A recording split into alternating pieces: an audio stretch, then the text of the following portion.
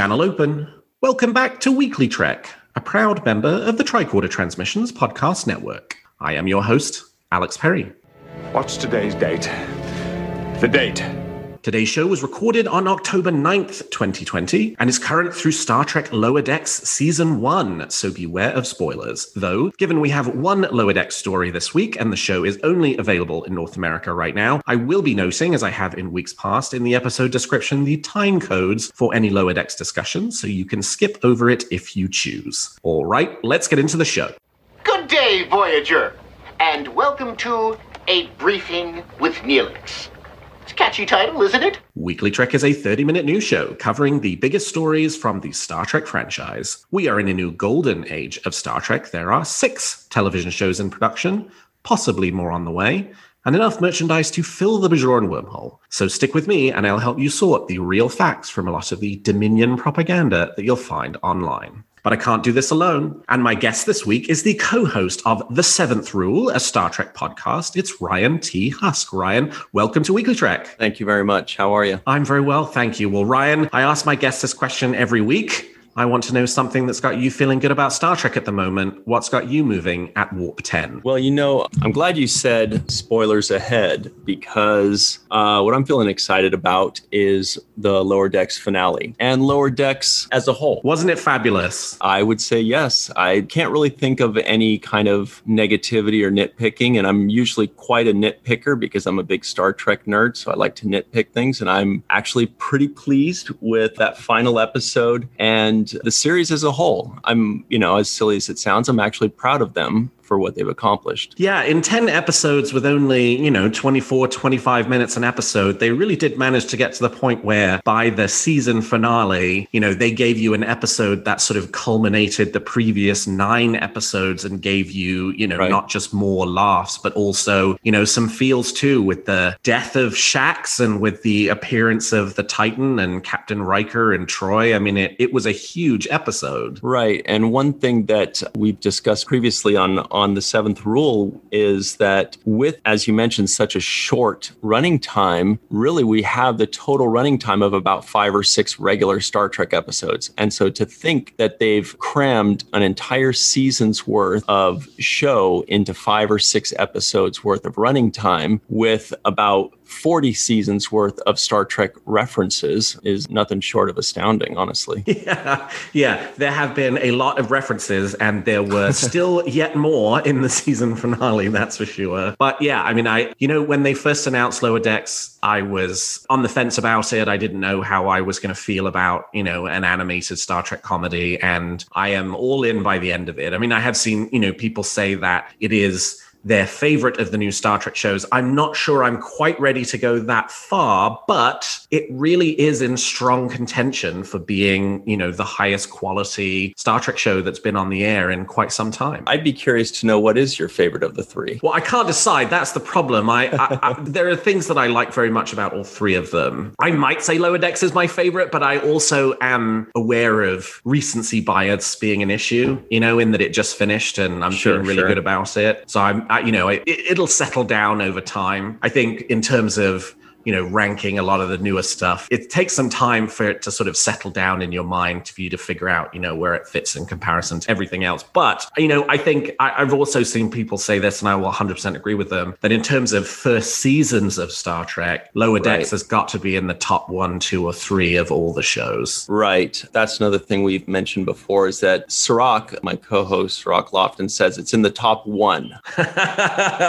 But he hasn't seen all of Star Trek or even close to it. So take that with a grain of salt. They had a very clear mission, and they achieved it really better than any, all the other Star Trek series. They have their bumps, they have their bruises, and Lower Decks did as well. I think that they just reached the ceiling that they were trying to hit much more quickly and much more efficiently. Now, if we want to talk about the bumps and bruises they did have some.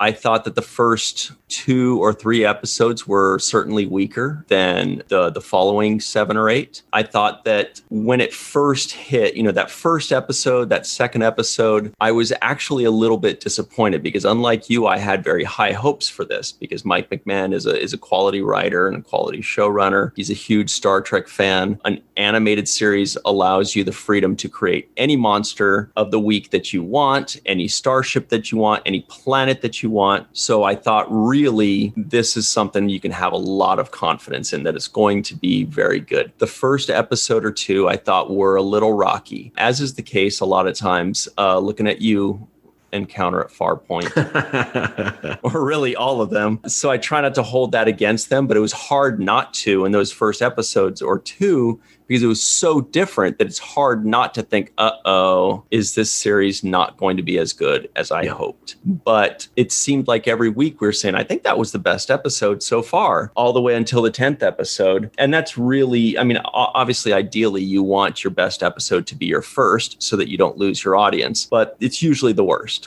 or close to it, I also want to give a big shout out to CBS and CBS All Access. A few weeks ago, the PR department gave me the option to give the addresses and shirt sizes of the biggest fans of Lower Decks, since I run the biggest fan group for Lower Decks on Facebook, as well as the biggest fan group for Discovery and for Strange New Worlds and for Picard.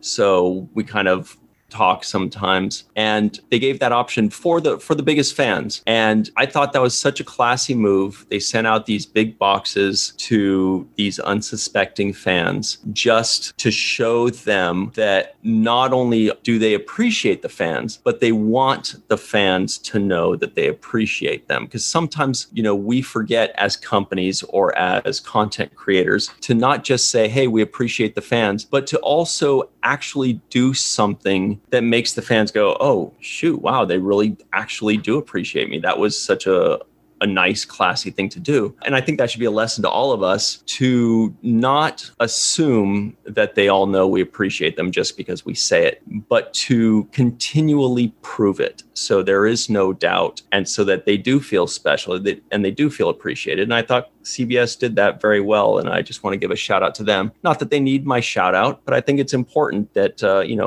in this world of battling PRs and lawsuits and good shows and bad shows, I think it's good to recognize the good deeds that people do. Hear, hear, hear, hear. All right. Well, with that, let's turn to the week's top stories. There's a war going on, and I'm a reporter. This captain was asked to embody an inhuman level of perfection in order to be accepted as good enough to the doubters, but show them all what it means to be truly outstanding. We can think of no better captain to inspire the next generation of dreamers than this one. Permission to come aboard? Ladies and gentlemen, the star of Star Trek Prodigy, Kate Mulgrew, as Captain Catherine Janeway. Welcome home, Kate. Virtual greetings, and well done you, Alex Kurtzman and the Hageman brothers, for having the foresight to understand that Star Trek will captivate the imaginations of young people. And when Alex Kurtzman called me over a year ago now, I think, to propose this idea, I have to tell you that I was at first a little bit uncertain. After all, I had played her for 7 years in 4.5-inch heels. I had invested every scintilla of my being in that woman. And I thought, an animated version of Janeway? I don't know. But even as I was talking to Kurtzman on the phone, long dormant longings to restore her started to stir. And I thought, this will be heavenly. I can go into a recording booth, which I love to do. I can now endow her with nuances that I didn't do before because I will have the privacy and freedom of a recording booth. And we can take it to unlimited places. And then I thought, I was the first female captain, and now I'm going to be the first children's captain. And what on earth could be better than that? So then Dan and Kevin Hageman, who are geniuses, you should know. You just saw them. I can assure you they are bona fide geniuses. Sent me the animatics and the scripts, and I was dazzled. So I jumped in, and I thought to myself, this is going to be an extraordinary adventure. How thrilling to be able to introduce to these young minds an idea that has elevated the world for decades. And to be at the helm again in that way is, I think, going to be deeply gratifying in a brand new way for me. So I'm ready to go, guys. This is going to be a wonderful adventure. And I'm so glad you're on board with me. And I hope you're equally excited. Are you? Oh my God, are you kidding me? We're sitting here with like just joy radiating out of us. We're so excited. We're so excited, Kate. I was about to say I'm over the moon, but I'm like, that's not far enough. I'm much further. I'm over galaxies. I think it is true about the children. And by children, I'm saying we're talking about a demographic 5 to 15 and their parents and their grandparents. I mean, it's going to be a living room full of generations watching this. But I think those little sponges, those little minds are going to go, we love this. And to be able to do that again, anew, is absolutely delightful. So I'm not only excited, I'm completely committed. I've already started recording and enjoyed it enormously. I got the next 4 scripts, which are increasingly better. You guys are really marvelous. And Alex, thank you for having the foresight to understand that children will absorb this as it has never been absorbed before. Wow. CBS has shocked the Star Trek fan community with the biggest news since the revelation at STLV 2018 that Sir Patrick Stewart would be returning to Star Trek by announcing that Kate Mulgrew, who played Captain Kathryn Janeway on Star Trek Voyager, as if you need me to tell you, would be reprising her role as Janeway in the upcoming Nickelodeon animated Star Trek show, Star Trek Prodigy. The announcement is the first major revelation about Prodigy since its name and title treatment were revealed in July at the virtual San Diego Comic-Con. Janeway's role in the series implies, though does not confirm, that Prodigy will be set during the 24th century, but we can't rule out that she could be some kind of hologram which would allow the show to be set at any time later than the 24th century. But I think this sort of rules out the idea that it would be a 23rd century show or earlier. But regardless of how Janeway appears, Mulgrew's return to the franchise is a sincerely welcome one. And I can't think of a better character to serve as a role model and mentor for the new generation of children who will be exposed to Star Trek because of Prodigy than Kathryn Janeway. This is really a very exciting, special moment for fans of the franchise, both new and old. Orion, how are you feeling about the return of Kate Mulgrew to play Kathryn Janeway? I think it's a very smart move. I don't feel terribly emotionally invested in it because I'm not their target audience. I'm not a child and I'm not a parent. But I do think, objectively speaking, and also as a Star Trek fan, I think it's a great move. I think it's smart. I think it's a very good fit for a lot of reasons. Number one, look, I'm going to be honest, even though I'm not a parent or a kid, I'm going to watch this show. Okay. Let's go ahead and admit that I'm still going to watch it and I'm probably going to love it.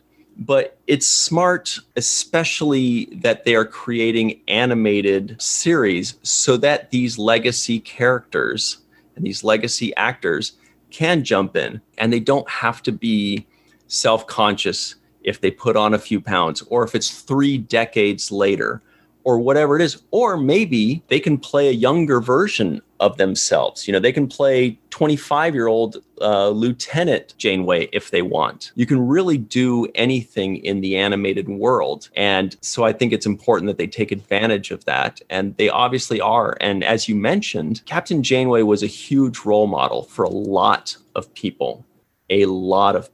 And it wouldn't be surprising if she becomes a role model for an entirely new generation of fans. And I think that's really great. And then what are they going to do? They're going to move on to Voyager next, those children, you know? Yeah, it's actually a very astute kind of, way of building a gateway drug into the Star Trek franchise for the younger generation. I mean, in several ways. One, for the point you just made, which is, if you fall in love with Janeway as a result of watching Star Trek Prodigy, you may then move on to Star Trek Voyager, which may make you then move on to the Next Generation and then Deep Space Nine and then et cetera, et cetera. And all of a sudden you've been hooked into the franchise as a whole, but also because given what a role model Janeway was for, young women everywhere in the early 1990s, Kate gets the opportunity to do that all over again. And to your point about the sort of, freedom that animation gives them, it did really sound like from the way that Kate was talking about how she had thought about the idea of returning to the franchise was that I think she probably would not have done it if it were live action. That her having the ability to do it as an animated show was what really kind of sold her on the prospect of doing it. And I wouldn't be surprised, to your point, if there were many other actors in the franchise who would never consider a return to live action, like some of the guys who had to put on really heavy makeup every day,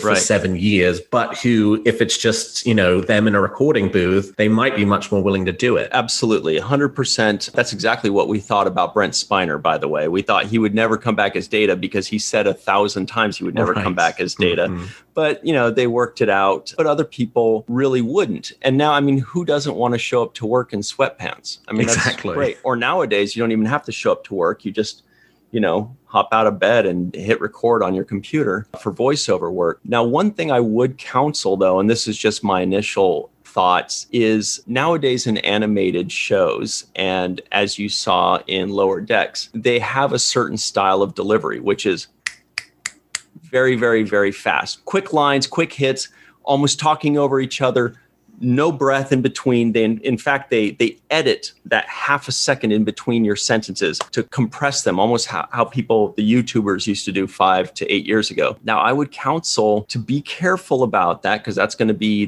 probably their first instinct to do that, especially with a children's animated show. But with Kate Mulgrew, it may not work because her delivery is such that it will lose a lot of gravitas if you tell her 1,000 times, say it faster, say it snappier. She's not fast. She's not snappy. She's calm. She's collected. She knows who she is, and she knows how to emphasize words, and she knows how to slow down on words, and she knows how to hammer a point home. So I would be wary of over-directing her. I don't think she's a shrinking violet. I think she'll be strong enough to say, no, I don't want to do that, or whatever.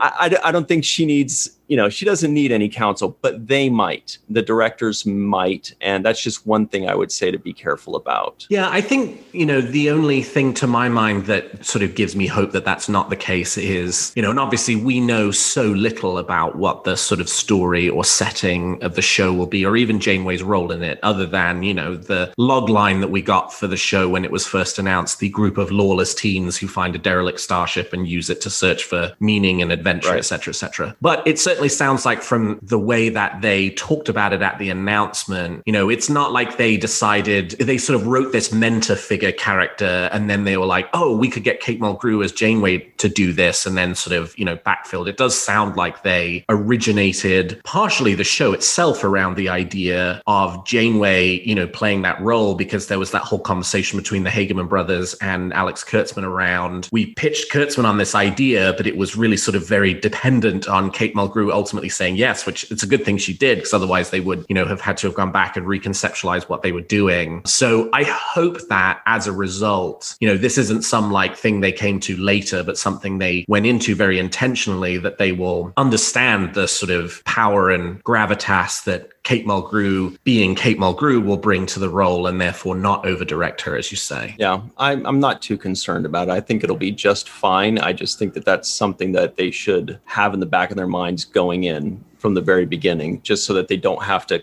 iron it out, midway through. Well, in addition to the fabulous surprise announcement about Kate Mulgrew returning to Star Trek, we also learned more about both Star Trek Discovery and Star Trek Lower Decks at the virtual New York Comic Con Star Trek Universe panel. Well, we'll take Discovery first. Sonequa Martin Green introduced a clip from the upcoming season premiere. The clip, which is the opening scene of the first episode of the season, shows what happens immediately after Burnham emerges from her temporal rift into the 31st century. Now, normally I would have stopped and played the audio of the clip as part of this episode, but I'm not going to do that in this case because it's very effects heavy and all you would hear is a lot of music and a lot of heavy breathing. But it's fun and you should definitely check it out if you can't wait the few extra days until the episode drops on Thursday in North America or Friday in the rest of the world. In addition, the cast and crew teased a little about the upcoming season. Showrunner Michelle Paradise confirmed what I managed to sleuth out from Memory Alpha on a previous episode, which is that Crewman Daniels and the Temporal Cold War from Star Trek Enterprise take place earlier in the timeline than the events of Discovery Season 3, which means that, yes, we are definitively further beyond anything else we've seen in previous Star Trek shows. Alex Kurtzman also talked about the challenges involved with developing technology for the 31st century that is both believable as well as being a natural evolution of a lot of the tech seen in earlier Star Treks. Many of the rest of the cast and crew were very circumspect about what to expect from the upcoming season, so as not to give away spoilers, but the panel certainly whet my appetite for the long-awaited Season 3 premiere, which will be, by the time you listen to this episode, later this week. Ryan, are you looking forward to Star Trek Discovery Season 3? In a word, yes.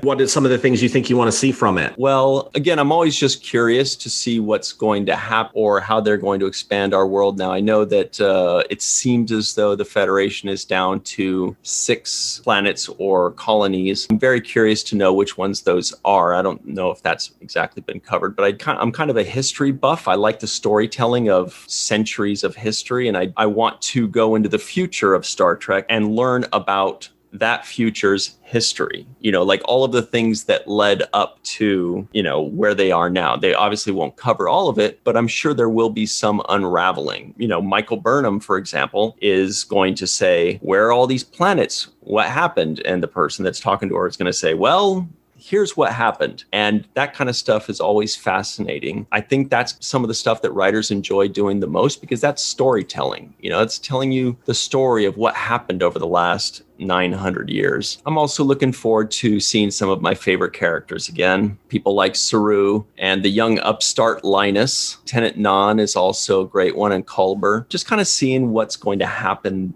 with them and how their stories are going to intertwine. One concern I do have, and I'm not overly concerned about it, but sometimes in sci-fi shows, and this is almost always, when a ship goes into the future, magically, somehow the ship can still defend itself against other ships from the future. Whereas we know that if a boat from the year 1250 comes in and tries to take on a Navy destroyer right now, it would not be able to defend itself very well. And so that's my nitpicking brain that jumps in, is when I say, please don't make it so that somehow the Discovery can defend itself against really even the smallest ships flying around at that time. But I have faith in the writers. They know what they're doing. They have a lot of great science consultants on board. So I have a feeling that they'll ask them, they'll say, hey, is this feasible? Is that feasible? How do we escape by outmaneuvering or tricking them rather than outgunning them? Because we know they won't be able to outgun anybody. Yeah, I think that sort of plays into what Alex Kurtzman was talking about in regards to, you do have this challenge of like, Star Trek is already future technology, and then you're building future technology on top of that. And so it all needs to feel believably connected to the same world, but it also needs to feel like the Discovery should feel very anachronistic. It should feel like a fish out of water.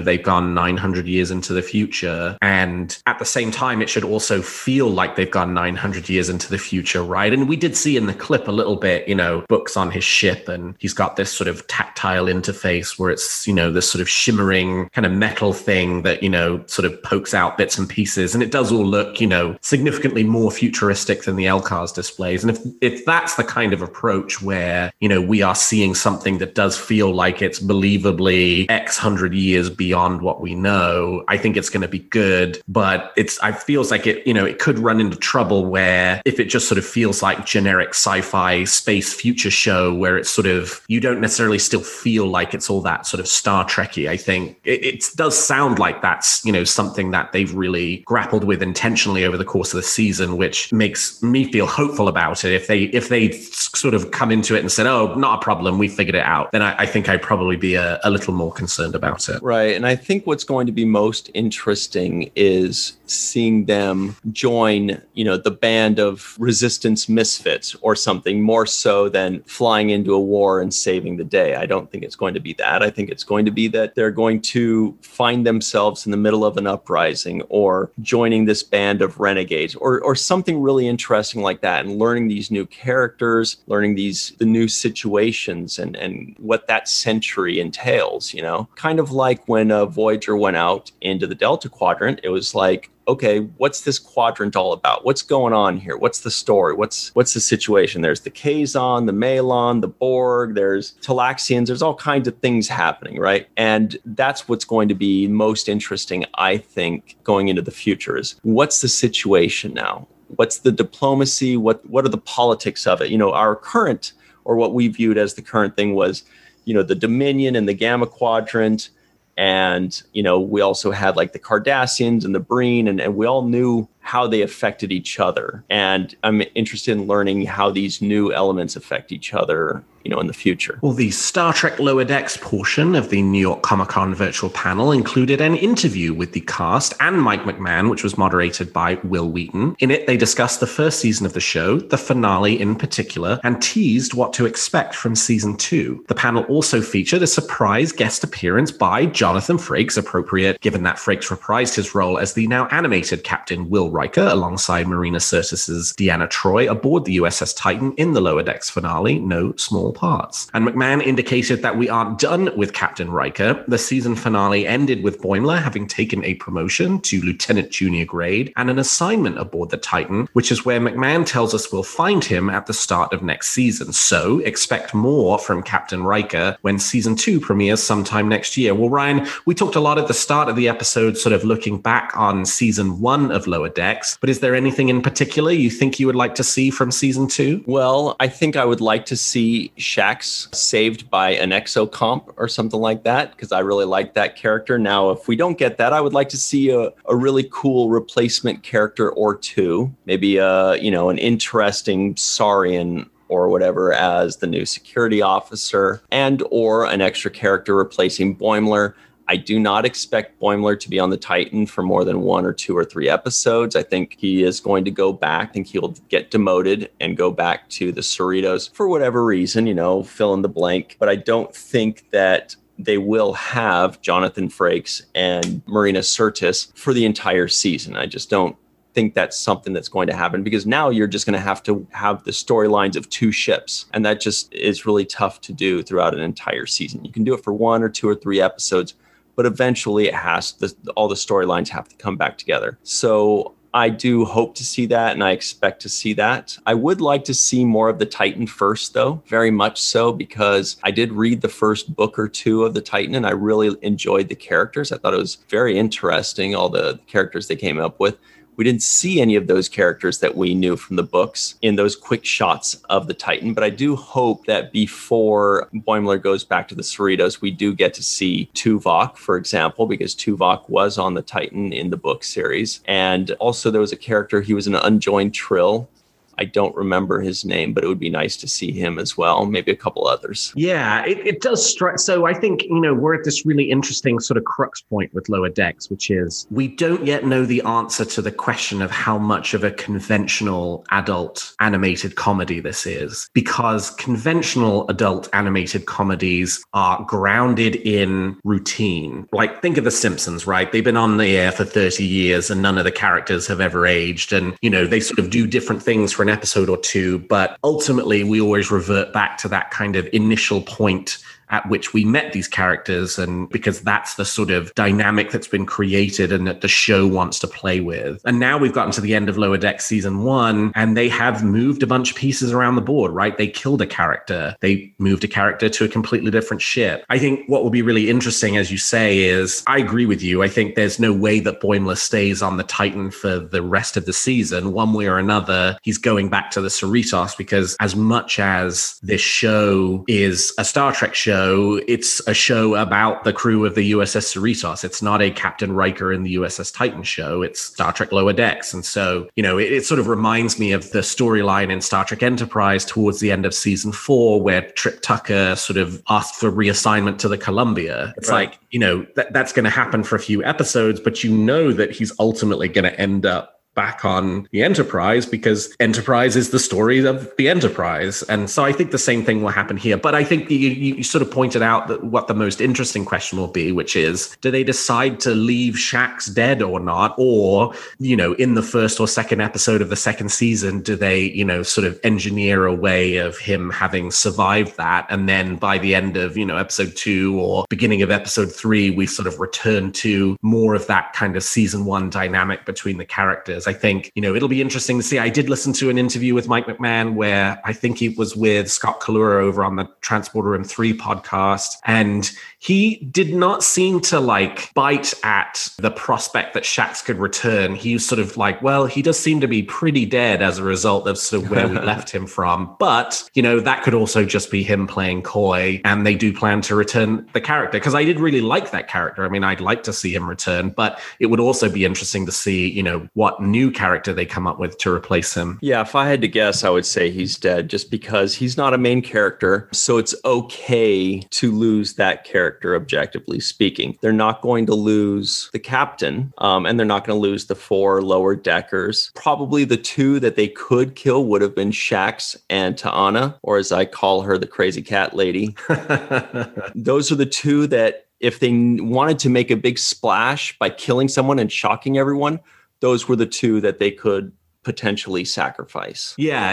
And they certainly can sort of move ahead without Shaxs, and I think, keep that sort of core dynamic of the show intact. It's just, it will be interesting to see how much they are sort of balancing that, kind of more live action Star Trek with that sort of conventional adult animated comedy into season 2, and then ideally into season 3, 4, and 5 as well. Well, lastly, Virtual TrekCon is making a return this weekend to help meet your Star Trek convention needs in a COVID-safe way. And while I would normally be the one to introduce this story and tell you what to expect, today's guest also happens to be the organizer of Virtual TrekCon. So I'm just going to ask Ryan, what can we expect from the second Virtual TrekCon? Virtual TrekCon will not kill Shaxs. Just to let you know that. We would never. Virtual TrekCon, it's a 5-day virtual convention. It's extremely interactive in that every single video and every single event has full interaction either with the guests and with the other fans or just with the other fans. But every video, every event, every game, everything has that interaction. So it has the feel of a real convention because you can talk with people, you can hang out with people, you can use your inside jokes, you can ask questions. It's all free because we thought it was very important to do something free for the people right now that are dealing with a lot of stresses from various pick your poison directions. Everything seems to be bad news lately. But we also wanted to create something to where the vendors and the dealers that usually are in conventions and in the convention dealers room, somewhere where they can start making some of that money back that they've lost over the last year from all the cancellations. So in our first Virtual TrekCon, we had kind of a virtual vendors room video. So people watch it, they go to the websites, they do all this stuff. Well, this time we expanded on it, and now every day is going to have a 90-minute virtual vendors room where everybody's going to have tables. By the way, it has the perfect name. It's called The Promenade. Terrific. And so in this promenade, you click on their Zoom links and you go visit their table, and they can sell you their wares, or they can tell you about their website, or they can talk to you about their fan club, or whatever it is. It's just like if you are visiting their table at a convention. And anybody that normally would have a table at a convention can do this. And it's totally free for everybody. And hopefully they'll make a few bucks. We've got a lot of really cool people joining in. Armin Shimmerman will be doing a table selling his book. People like Gaze in Space and Lambda Quadrant and the Improvised Generation, they're all doing tables, whether it's to sell something or to bring awareness to something. Special shout out to Dr. Mohammed Noor, who is a science consultant for Star Trek, who's really been running this promenade and setting it up very well for us. He took something that would have been a lot of work for me and has turned it into a well-oiled machine. So big shout out and thanks to him. Now, as far as the programming is concerned, it's going to be maybe even a little bit more programming than the first one. The first one was 6 days and they were about 13-hour days. This one is going to be only 5 days, but the days are longer. They're maybe 14 to 15 hours. And it's really jam-packed. Like there is not a half an hour of dead space in that 15-hour day. So you're going to have to just cook your dinner and eat it in front of your computer really quickly because there isn't a lunch space. But we're pretty excited about it. It's going to be a good time. It's, again, free for everybody. Hopefully the vendors will be able to make some of that money back that they've lost this year, and we'll all be happy, and it'll be a great time. And given that we do not have Destination Star Trek Germany, we do not have Destination Star Trek London, and God willing, we won't have Star Trek Las Vegas given everything going on. Having these kinds of options for fans still to congregate and get together, and for, vendors to make some of the income this year that they were expecting, in January to have done is no small feat. So, thank you, Ryan, for all of your hard work on that. We really appreciate it. Thank you. I appreciate you saying that. I think a lot of that just came from the fact that I do go to Star Trek Las Vegas every year. It's kind of the one thing I allow myself to do just for fun out of the year. The rest of the year, I'm just kind of working and getting things done. And you meet these vendors and they're all just Star Trek fans trying to make a few bucks. And when these cancellations happen, it was kind of the first thing I thought about was not so much for us fans, but also for those poor vendors that it's like, they're not just doing it for fun. They're not just doing it because it's their favorite thing to do every year. They're actually doing it to try to live their lives, to actually, make some money and have a livelihood. And, and secondarily for the fans, because I know for me, it's my favorite thing of the year. And I'm really going to miss my friends this year. And I'm sure they all miss the Star Trek convention as well. So we definitely want to create something to fill that gap, to give them something to look forward to, give them something to smile about, give them a way to support each other and lift each other up and share positive messages and have fun and have laughs together and really just kind of lift up the Star Trek community for 5 days, kind of like what Star Trek Las Vegas does for me and for others. That's the hope. And the first one seemed to have done that, which is what encouraged us to do it a second time. All right. Well, we've talked about the facts, and now let's speculate on what's going to happen in the future of Star Trek. You make some very good points, Captain. But it's still all speculation and theory. So each week, I and my guest give you a wish or theory we're nurturing about any of the shows or the future of the franchise. So Ryan, let's hear your theory or wish for this week. My wish for Discovery will be to give us a ton of information about all of the races that we became attached to. I want to know what happened to the Ferengi. I want to know what happened to the Cardassians. I want to know what happened to the Dominion. I don't want to just show up and we're fighting some big bad guy. That's cool, but I want to know what happened to these races and when. That to me is interesting storytelling. My prediction is that they will touch on it, but they won't necessarily cover it as much as I want, because I think maybe not everybody wants that. I think that they will join a band of freedom fighters and they will restart and rebuild the Federation. That's my prediction. And I think it's a pretty safe prediction. Yeah, I think probably it is going to be not as much as you want, but maybe more than you would fear, because it feels like the right way to do it is to, as they are unraveling this story, it's sort of like in the novelization to the sort of intro to Star Trek Picard, right? The Last Best Hope, that book that came out about, the Romulan supernova. It was very careful to tell you lots about the things that you saw on the show, but then tell you absolutely nothing about what was happening on the edges, right? Unless it was directly relevant to the story they were telling, in which case they would go into all kinds of detail. They sort of left it to one side. My guess is for Star Trek Discovery Season 3, they're going to do something similar. As they pull in elements to join the story, they will kind of peel back the onion for those individual pieces of the story, but it's not like in episode 1 one, they're going to say like, oh, and, the remnants of Ferenginar after, XYZ happened because in some ways that sort of then boxes them in for later on in the season or next season or the season after, when they're like, oh, I wish we didn't kill off all the Ferengi, because it'd be really good to have a Ferengi right now, and then they could have brought them in. So I think we'll sort of start, and then, in the same way that they will be, in this galaxy and not know what's going on, we will sort of slowly over time start learning about what's happening and have that revealed to us over time. So I think it will probably be that we'll get some of that, like we know the Trill have a role this season. I think we'll get some Trill stuff, for example. Yeah, that's a great point. But like, will we get Ferengi stuff? I don't know, because we don't necessarily know there's a Ferengi in the season yet. We do see a Cardassian, so maybe we're going to get some Cardassian stuff. I think there's a lot there's certainly a lot they could do. I mean, I want them to kind of,